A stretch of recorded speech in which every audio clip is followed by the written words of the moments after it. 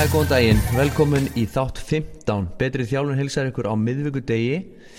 Guðjón hérna beint á móti mér með heyrnartólin sín og við erum tilbúin að taka upp þátt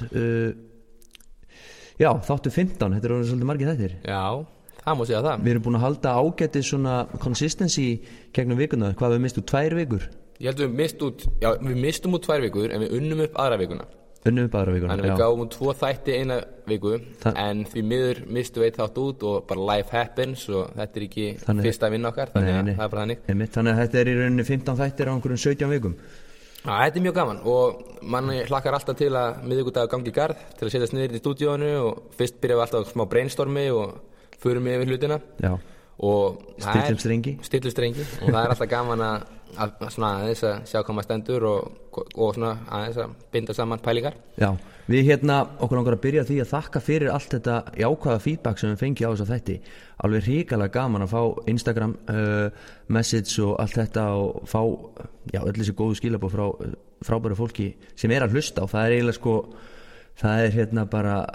maður stoppaður íþróttahúsunum og svona bara að fólki sem maður eiginlega þetta ekki til huga að vera endilega að hlusta Nei, þetta er geggjað. Já, og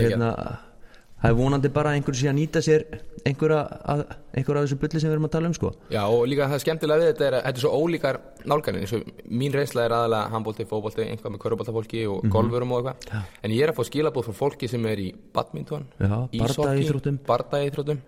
og ég reyndar með MMA-gæja en allan að færa öllum áttum alls konar bara jákvæð viðbrögð og það er bara æðislegt og í tilefni þess það ákveðum við í dag í samstarfi við Fresco að gefa 2 máltíðir og það er bara það sem þið þurfa að gera er að setja í story og taka okkur villa Instagram story @wilson4 og @toppþjálfun og setja í storyið myndaði sé að hlusta á þáttinn og við verðum líka rosalega þakkláttir fyrir að myndu gera 5 stjörnur review en leikurinn snýst ekki það leikurinn snýst bara að taka okkur í story og sína því að hlusta þáttinn. Hvernig líst þér á þetta, Vili? Heldur betur flott. Þetta ekki ekki En í dag ætlum við að halda okkur aðeins í performance hlutanum og ætlum að ræða aðeins svona nokkur atriði því að bara við höfum kannski ekki gert í langa tíma að taka fyrir ykkur ákveðna æfingar og okkur finnst það mjög skemmtilegt og líka ég sé það mjög vinsælt út á við að við séum að tækla ákveðna æfingar hvað sé rétt og rátt og kostur og gallar og það sem við ætlum að fara í dag eru bara morðtæki við þjálfun. Já, það er það selur alltaf vel að gera út af við ekki kannski að byrja á einu kannski að byrja á því að kynna það að þátturinn í boði Fitbit við fórum aðeins fram með okkur. Já, og það er líka ágætt að vita það að þeir eru búin að nota þessi morðtæki sem tölum í dag, það er fínt að fá sér Fitbit til að recovera. Já, þátturinn sést í boði Fitbit @Fitbit Iceland á Instagram. Já, að gera fylgja þeim og þau eru með frábært íþróttafólk með sér eins og Söru. Já, Söru CrossFit. Já. Og Sara Sigmundsdóttir. Já, þannig að endilega prófið þess að drikki Fitbit RX með kreatíni, gott sem pre-workout og svo er þessi hefðbundni í svörtu og hvítudósunni fullt af steinefnum, vítamínum og electrolytes til að hjálpa ykkur við að recovera. Hendið þessi kælinn fyrir æfingu. Já, það þarf að vera kallt. Fá þetta ískalt eftir æfingu. Já. Og þá er í góðum málum. Herru, þá getum við byrjað. Já, hvernig verður það? Eins og Gunnar segir, við ætlum að taka fyrir æfingatæki sem eru mjög auðveld í að gera út af ykkur. Keyra ykkur alveg í botnin. Þið getið notað þetta á marga máta og því miður kannski algengara að fólk nota á slæma máta. Maður sé það svolítið. Já, og shit happens, life happens eins og við segjum alltaf. En bæði þessi tæki eru mjög fjölbreytt og fjölnota og þetta nota á marga mismunandi vegu og besta æfingin er ekki alltaf að keyra ykkur alveg í gröfina. Nei, það er auðveldast æfingin. Það er auðveldast, og það er auðveldast sem að gera að senda einhvern í gröfina á þessu tækjum. Manipulata þjálfunarbreytur og keyra einhvern í gröfina á 3-5 mínútum. Það er minnsta mál í heimi og eins og við höfum rætt í öðrum þáttum er að léttasta fyrir þjálfara er að keyra einhvern í gröfina. Já, og sama tíma það er ekkit endilega góð æfing. Og sama tíma erfiðasta fyrir þjálfara er að nota sér tæki rétt eða hafi ekki þekkinguna bak við það. Þannig að þú getur fengið alvöru power production og allan fjandan ef þú notar þetta rétt. Og við ætlum byrja því að fara í gegnum sleðan, prowlerinn. Ég kannski fara á YouTube og getið fara á YouTube, þá stendur það gott vídeo frá Joe DeFranco sem heitir Prowler Flu og hann viðurkennaði sjálfur að með þessu vídeo þá var hann að gera kolranga hluti þannig endilega kíkja á það þá getið þið séð hvernig á ekki gera þetta ef þið ætlið að vinna í poweri og fyrir þá sem ekki gera sér grein fyrir hvað Prowler eða sleðin er sem sagt að sleði sem að þú hleður plötum á sleðan til þess að gera hann þyngri og getur í rauninni stjórna svolítið álaginu með því að þyngja það létta eftir hvað hendar og hvað verið að vinna í og svo bara íta tækinu með tæki áfram og svo bara þarfst þú að ákveða hvað vegalengdin en ef þú ert að vinna til dæmis með of langa vegalendur þá ertu komin bara að vinna í dundrandi mjólkursýru og missur power production pælinguna og það er kannski gott að byrja á því að segja að þetta er mjög fjölhæft æfingatæki, þú getur verið að vinna í krafti, þú getur verið að vinna í úthaldi, þú getur verið að vinna í svona acceleration eða hröðun, þú getur verið að vinna í styrk og þá líka upper body styrk og fótum af því að það er svo mikið spenna í gegnum efri líkama þegar þú ert að halda við mikla þyngd ef við byrjum á því að taka styrkin, ef þú ætlar að vinna með Prowler í styrktaþjálfun eða styrkja þig, þá er það rosalega einfalt, þú hleður bara sleðan eins þungt og þú mögulega getur og svo reynir þú bara að halda almennri tækni í gegnum æfinguna og íta bara sleðanum áfram og þú er örugglega ekki að fara neitt rosalega langa vegalengd með max-þyngdina þína og það er bara rosalega mikil vöðu að spenna sem fyrir gegnum allan líkamann, mikið svona bang for your buck þegar kemur að styrktaþjálfun oft er gott að vinna með í kringum kannski líkamsinn til að byrja með en ef þið farið rosalega þungt þá þurfa að passa það að síðu til dæmis ekki með hásina sögu því þá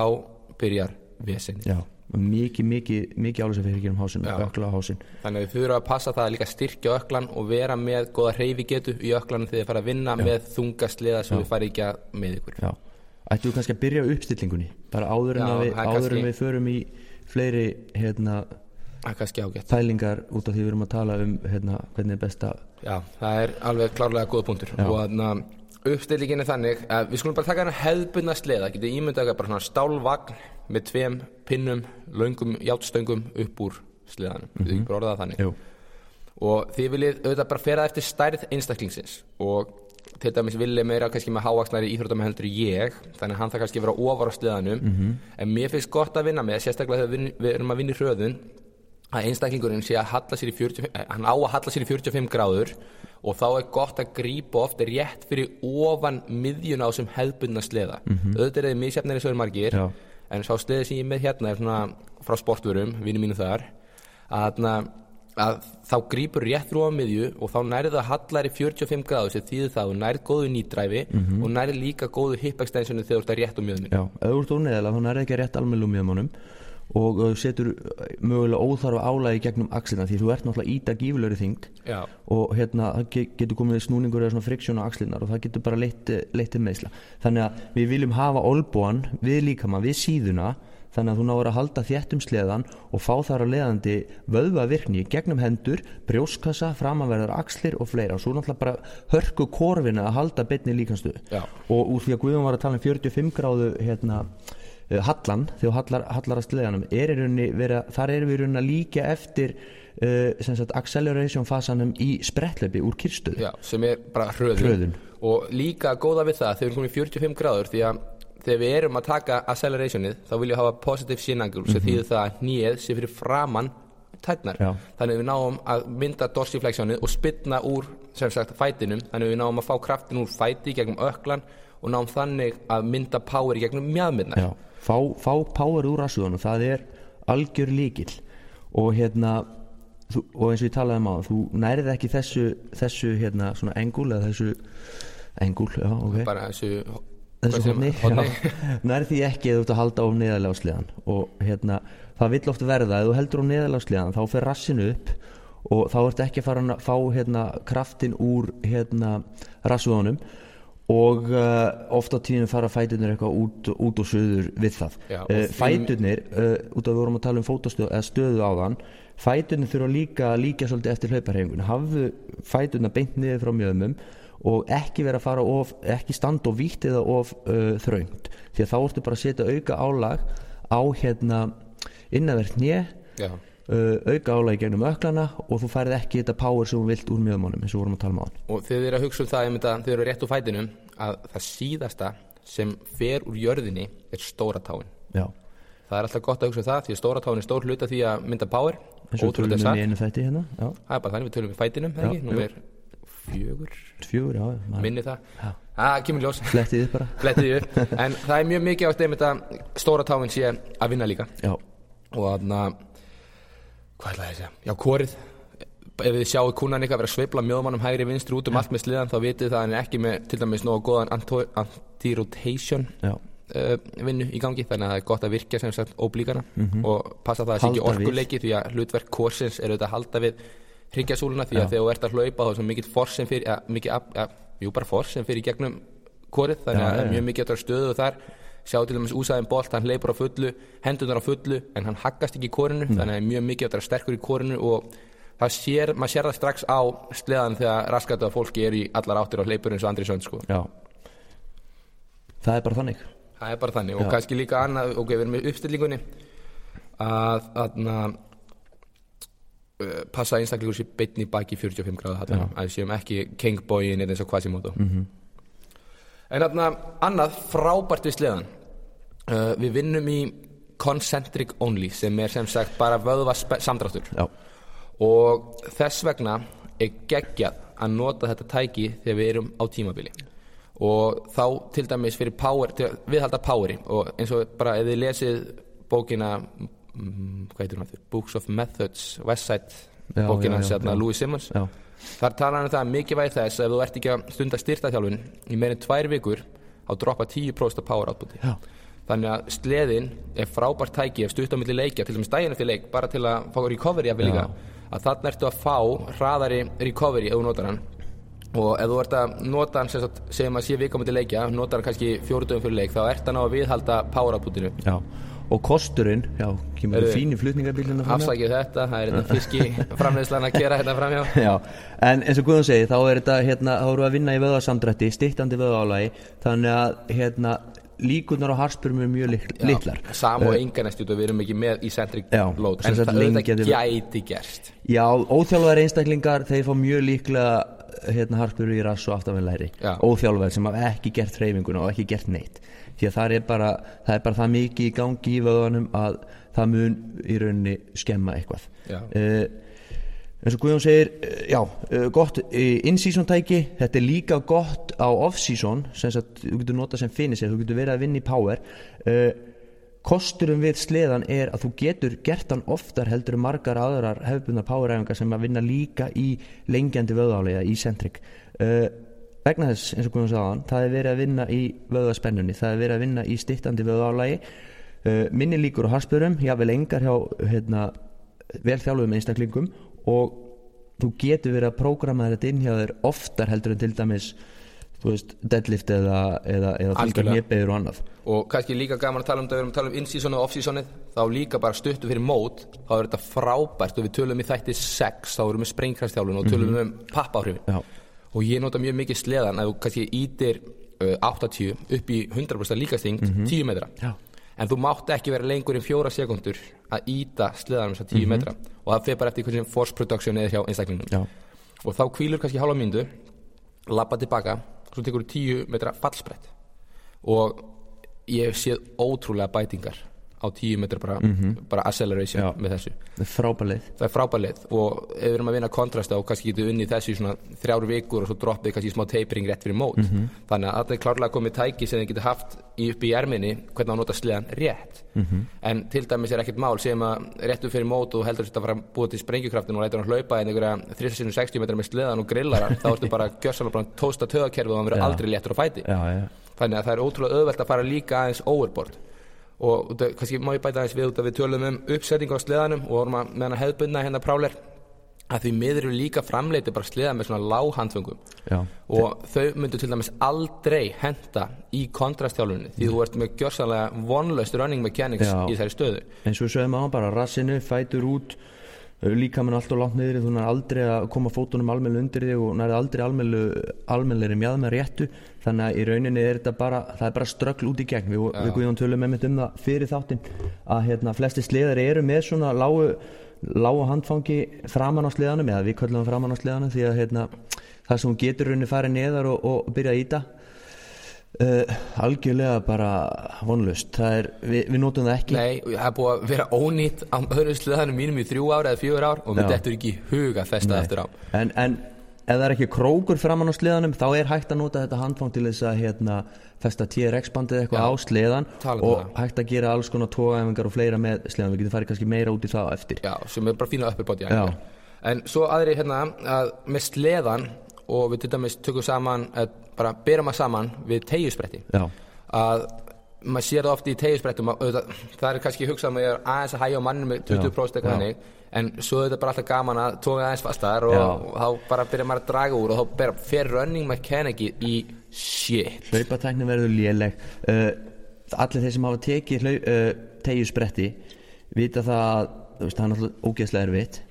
Leiðu þetta aðeilin fyrir að toga of mikið þá breytir hlaupastíl. Þú gætir alveg útskefið, þú heldur að ná betri spyttu með að vera útskefið, þú fyrir að hallaði meira inn í tegjuna, þú nærði ekki almennilegri mjaðmaréttu, hendurnar, þú nærði ekki að halda arm mechanics, það verður bara off. Þú átt ekki að vera að halda of mikið, þú átt kannski að örlítið að reyna að draga úr hraðanum en þjálfarinn þarf að meta það hvort að hlaupatæknin eða hlaupamekanismin sé í lagi. Leið og þú ferð eitthvað út fyrir, leið og þú sérð að fæturnir fara að vingla til hliðar eða rassinn fer að sveiflast og aðilinn eru útskefur, þá bara sleppur ekki sleppa því, þá fyrir tegni rassinn en þá hægið á og stoppið. En það svo ótrúlega þunn lína á milli hvort það of mikið og of lítið líka. Það svona að maður hrifinn af sleðanum að sú þing sem þú setur á sleðan sama þingdin í gegnum alla vegarindina. Það kosturinn, ekki nema á sérta okkur undirlagi sem allt í einu sleift, allt í einu stýrt eða stamt. Þannig að það hefur líka áhrif. Til dæmis það að eins og ég með gervigrassin í húsinu á mér og ég þekki alveg það bara alltaf sama slæt á því. En svo til dæmis þegar við vorum í Elixia þar sem maður var bara að nota tækið til að ganga frá fólki á sínum tíma að þar vorum við að hlaupa á gúmmímótum. Og það enda bara stór hættulegt á hásinu líka og það er líka út af að tala mismunandi undirlag, það eitt sem við verðum að taka með í reikningin þú ert ekki bara að íta þyngdinni, það er friction við gólfið, við undirlagið og ef þú til dæmis ert að testa powerútbúð eins og Guðjón talaði á 10 metra 4 sekúnda sprettin með sleðan, ef þú gerir hann á gervigrassi og ætlar svo að testa hann aftur úti, það er ekki sama undirlag og þá er testið í rauninu ónýtt. Þú þarft alltaf, ef þú ert að prófa þá verður að prófa sama undirlagi því að þú eru alltaf að taka með þetta friksjón eða steinn á gangstéttinni eða eitthvað sem fer undir sleðan, það er að fara að taka helling úr. Það er að fara að draga helling úr. Við erum með sleð upp í Krika sem frjálsíþróttadeildin er að nota og vorum eitthvað fyrir 2 árum að íta á tartaninn einhverjir. Það er bara vonlaust. Ég meina það er bara komið með gúmmí. Það er bara gúmmí og sem bara grípur strax í stálið. Það er bara vonlaust og ég var ekki hrifinn af því og ég hef ekki snert þennan sleða síðan. Nei, þetta er bara gras, helst gras. Já, helst gras og það er enda stundu gaman í góðu veðri, hendunum minn og út á malbyggið. Það er líka geggjað soundið. Já, og líka bara ef þú ert að nota sem finisher, það sem að á off-seasoni, það sem þú ert bara í rauninu kannski að taka 2-3-4 sett af einhverjum ákveðnum vegalengdum, fyrirfram ákveðnum vegalengdum, þá skiptir kannski ekki öllu máli á hvaða undirlagið þú ert. Markmiðið er bara að reyna að ná og sem þjálfari þá sérðu kannski ef íþróttamaður, ef aðilinn er orðin bara einhver algjör rækja og næri ekki að íta lengur, þá getur bara að stoppa hann. Það er alltaf það. Ef þetta er finisher, en ef þetta eru test og eitthvað svona fyrirfram ákveðið verið að stílinn á orkukerfin, verið að reyna að ná einhverju ákveðnu fram, þá þarf það að vera á sama undirlagi alltaf. Já, algjörlega. En svo líka eins og við töluðum þetta er miklu lægri meiðslahætta í kringum sleðan heldur nokkuð tíman teygjurnar. Og það sem er líka frábært við þetta er að við erum alltaf að vinna í horizontal force application. Og þess vegna hendar þetta rosalega vel fyrir yngri íþróttamenn til að bæði kenna running mechanics og líka til að mynda aflið. Þannig er þetta ekki að hlaða til dæmis hryggjasúlu sem er ennþá að vaksa í deadlift og hnébyggðan nema það ertu bara með hörku styrtaræðingu fyrir lappirna með íta sleðanum áfram og ef hann kemur ekki sleðanum áfram þá bara kemur hann ekki áfram, hann er ekki fastur undir stöng eða beitir sér vitlaust. Nei, það bara stoppar þau. Það bara stopp. Svo þetta er líka frábært tæki bæði við fitubrenslu og þol og til dæmis hef ég notað sleðan svona á off-seasoni bara svona power endurance dæmi og þá höfum við, það tekur 10 mínútur þá erum við með klukku í gangi, hún hringir á 30 sekúndna fresti og þú tekur ekki þungansliða, þú erum léttara sliða og dræfar eins hratt og getur 15 metra. Ok, það tekur kannski 4 sekúndur, 5 sekúndur, en þá hefur 25 sekúndur recovery. Þetta virkar svona svipað á M-om, en þetta hrikalega skemmtilegt, hrikalega challenging, en líka þá sérðu strax og einstaklingur fyrir að droppa í 6-7 sekúndum í sliðan, þá ertu búið. Þá bara 6 sekúndur, þá ertu bara, veist, ok, sem mann 2 röð 6 sekúndur, þá veist þetta búið. Það gæti gerst óvart fyrir einu sinni, en það kemur 2 röð, þá bara cut og setja. Þetta bara mjög, eins og við sögum við byrjum, fjölhæft æfingar það ekki, það rétt. Ef þú ert að bæta, ef þú þarf að fara að bæta hraða, og svo tökum það, við erum búin að taka styrkin, powerið, ef þú þarf að bæta hraðan, þá þarftu náttúrulega að létta aðeins sleðan og þá erum við að leita eftir hröðun eða acceleration. Við tölum það eru nokkrar aðferðir sem við getum notað, oft miðað við 75-80% af þeirri þyngd sem þú kannski lótar sleðan upp í styrktaþjálfuninni sem kannski eins þungt og getur, þannig að þú náir einhver almennilegu dræfi, eða þá þú getur notast til 75-80% af líkamsþyngdinni. JP Morin var með rannsókn sem kom út 2016 og það var held ég fyrsta rannsóknin sem kemur út í kringum sleðaþjálfun, því að alltaf búið að tala ætti bara með 20-30% af bara líkamsþyngd, mætti ekki fara út fyrir það því að það myndi fuck up running mechanics, en það kom út þannig að þú nærði að mynda meira force application og meira force application þýðir bara að þú getur spintir lengra í hverju skrefi og ef þú ert með gott nýdræf á sama tíma þá getur þú heldur betur fækka skrefunum í 100 metrum eins og bara Usain Bolt tekur 41 skref með aðri taka 44-46 ekki 40 á móti 44 þannig held að ég held að hann fari 15 cm lengra í hverju skrefi þannig að 4 skref sem er 15 cm þá getur rétt ímyndaður ef skrefatíðnin er jöfn og aðrir, ég held að sem er sömu skrefatíðinni þá var hann að taka einhverja hvað var það, ég man ekki hvað margir metrar á Nei, maður heldur ekki upp á tölu, en svo var líka sko Ryan Flaherty sem er combine þjálfari og vann með gæja sem vann Boston Marathon, ég man ekki hvað var en bara með því að vinna einmitt í þessu að fækka sem sagt að auka force applicationið þá fækkaði skrefunum marathoninu 5.000 skref eða eitthvað hvað það var rosalega fjöldi að hann köttaði tíma sér niður einhverjar ég man ekki mínútur, mér langar að segja 10 en það er svolítið stór tala hann er semst að ná að fara yfir meiri vegalengd í hverju skrefi heldur en hann er að covera hraðar í hver skiptið því að hann er að spinna sér lengra þannig að það verður svolítið að hugsa það þetta er stór hluti af því að vera í hröðun að geta mynda powerið og oft hugsa second stepið, ekki endilega fyrsta því fyrsta er að koma upp en annað þarf að vera kröftulega þannig að spinna lengra Mike Boyle talaði þetta og hann svolítið gaf mér nýja innsýn á spinnuna í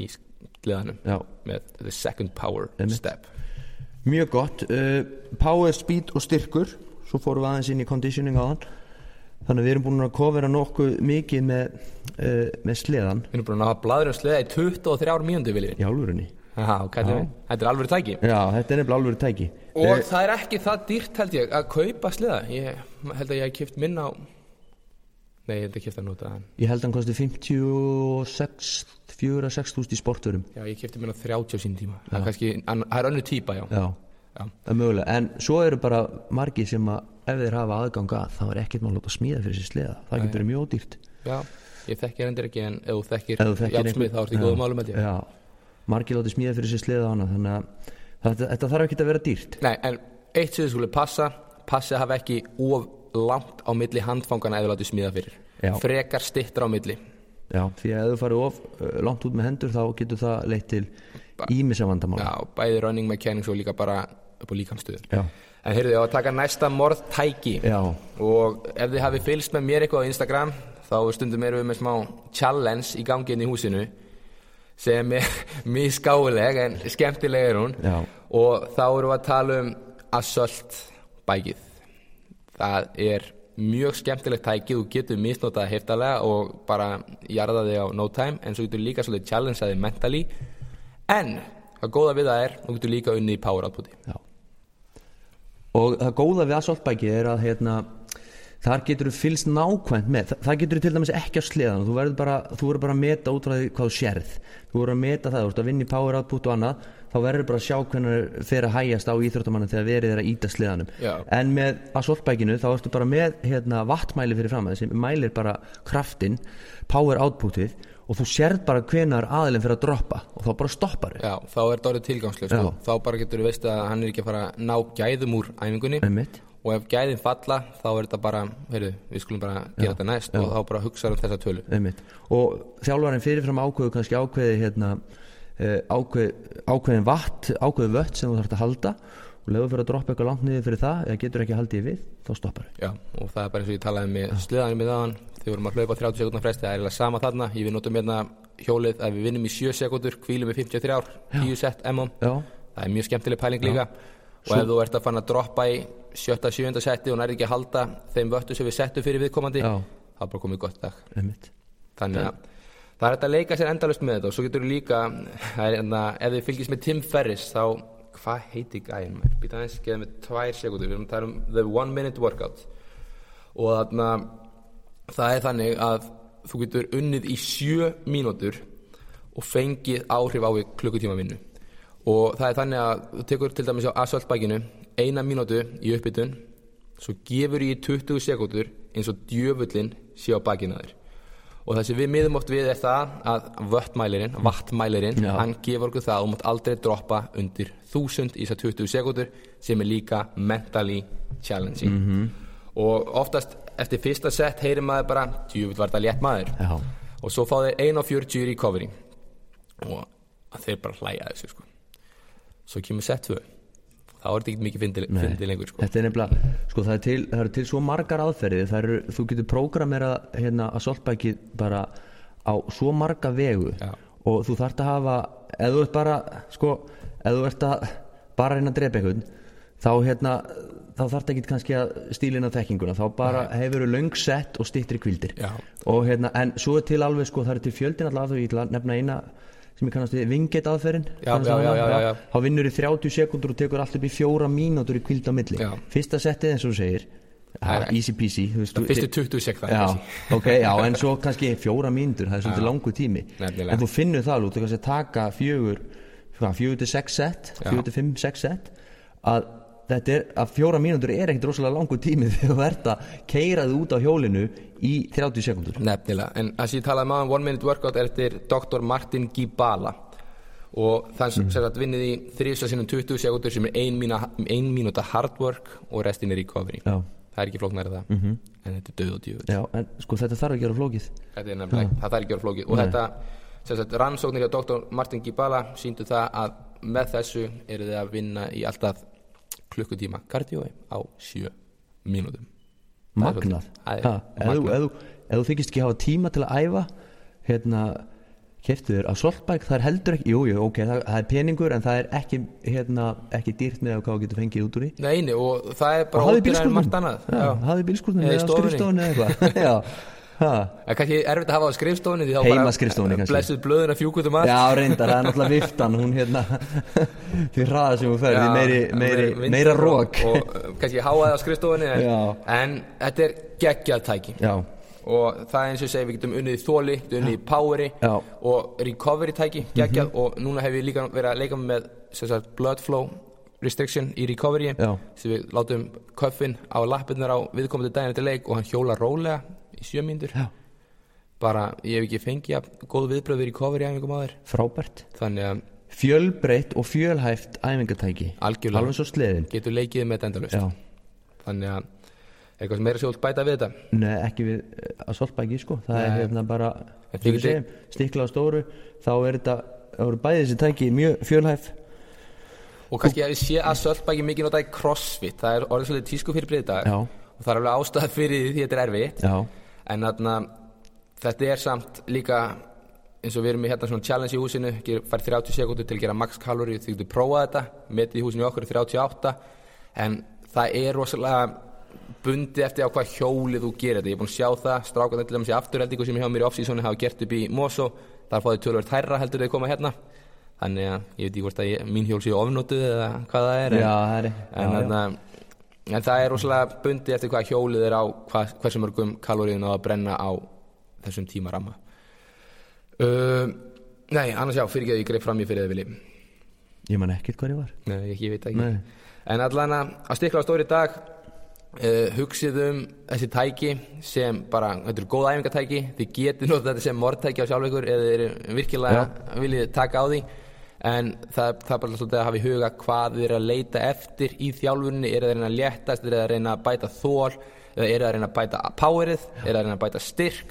Þannig að þið verður svolítið bara að lesa inn í það hvað þið þurfið að fá út úr þessu og ykkar kunnar. Prálurinn snýst ekki alltaf það að íta sem mestri þyngd sem lengsta vegalengd. Alls ekki. Og þjálfunarbreytan sem við getum verið að nota, sem við kannski fórum ekki alltaf mikið, það er svo auðvelt að breyta þjálfunarbreytunum, það er að létta eða þyngja, það er að stytta eða lengja vegalengdir. Og líka tíman undir álagi, duration. Það er þannig að það er svolítið auðvelt að breyta æfingabreytunum til þess að ég raunin bara að henda því sem verið að leita að nákvæmlega, og svo getur þið líka að labba með sliðan, svona marsera með hann til dæmis til að kenna running mechanics og þú veist, þá eru komin út úr kannski svona power pælingum, heldur meira bara að kenna bara tæknitæki. Og ef þið hafið séð þessa klassísku wall drill, það er svo hefur hendina við veggin og ert að kera hnén upp með 1-2 miklu snuður á sliðanum, því þá er það rétt mjöðminn og læra rétt running mechanic. Þannig að þú ert ekki alltaf, þá færðu nefna að læra spinnuna úr mjöðminni í staðin fyrir að vera alltaf upp við veggin og bara lítur út svo bjáni. Það er einmitt til dæmis, það er bara annar þáttur svolítið ónótið æfing, en nóg það, ekki kannski alveg toppiki sem við vorum að taka fyrir í dag. En Prowler og Assault Bike, frábær tæki til þess að annarkvort bæta afkastagetu, ganga frá ykkur, brenna fitu, bæta úthald. Þið getur notað þetta á alla mögulega vegu eins og þið viljið. Og hafa það loka árið í dag. Er það ekki ágætt? Og ég minni ykkur það, þið eru búin að taka æfingu á þessu tækjum og tólum, þá negliði ykkur Fit8. Og muniði, ef þið eru að hlusta þáttinn, takkið okkur Guðjón er @toppþjálfun á Instagram, ég er @Wilson og eigi möguleika að fá freskovinninga. Og munið það að þið þurfa að taka okkur inn í postina sem þið eru að hlusta á þátt númer 15. Takk fyrir í dag, hafið það gott. Ísland Ghana morgun, áfram Ísland. Hafið það gott, bye. Takk fyrir, bye.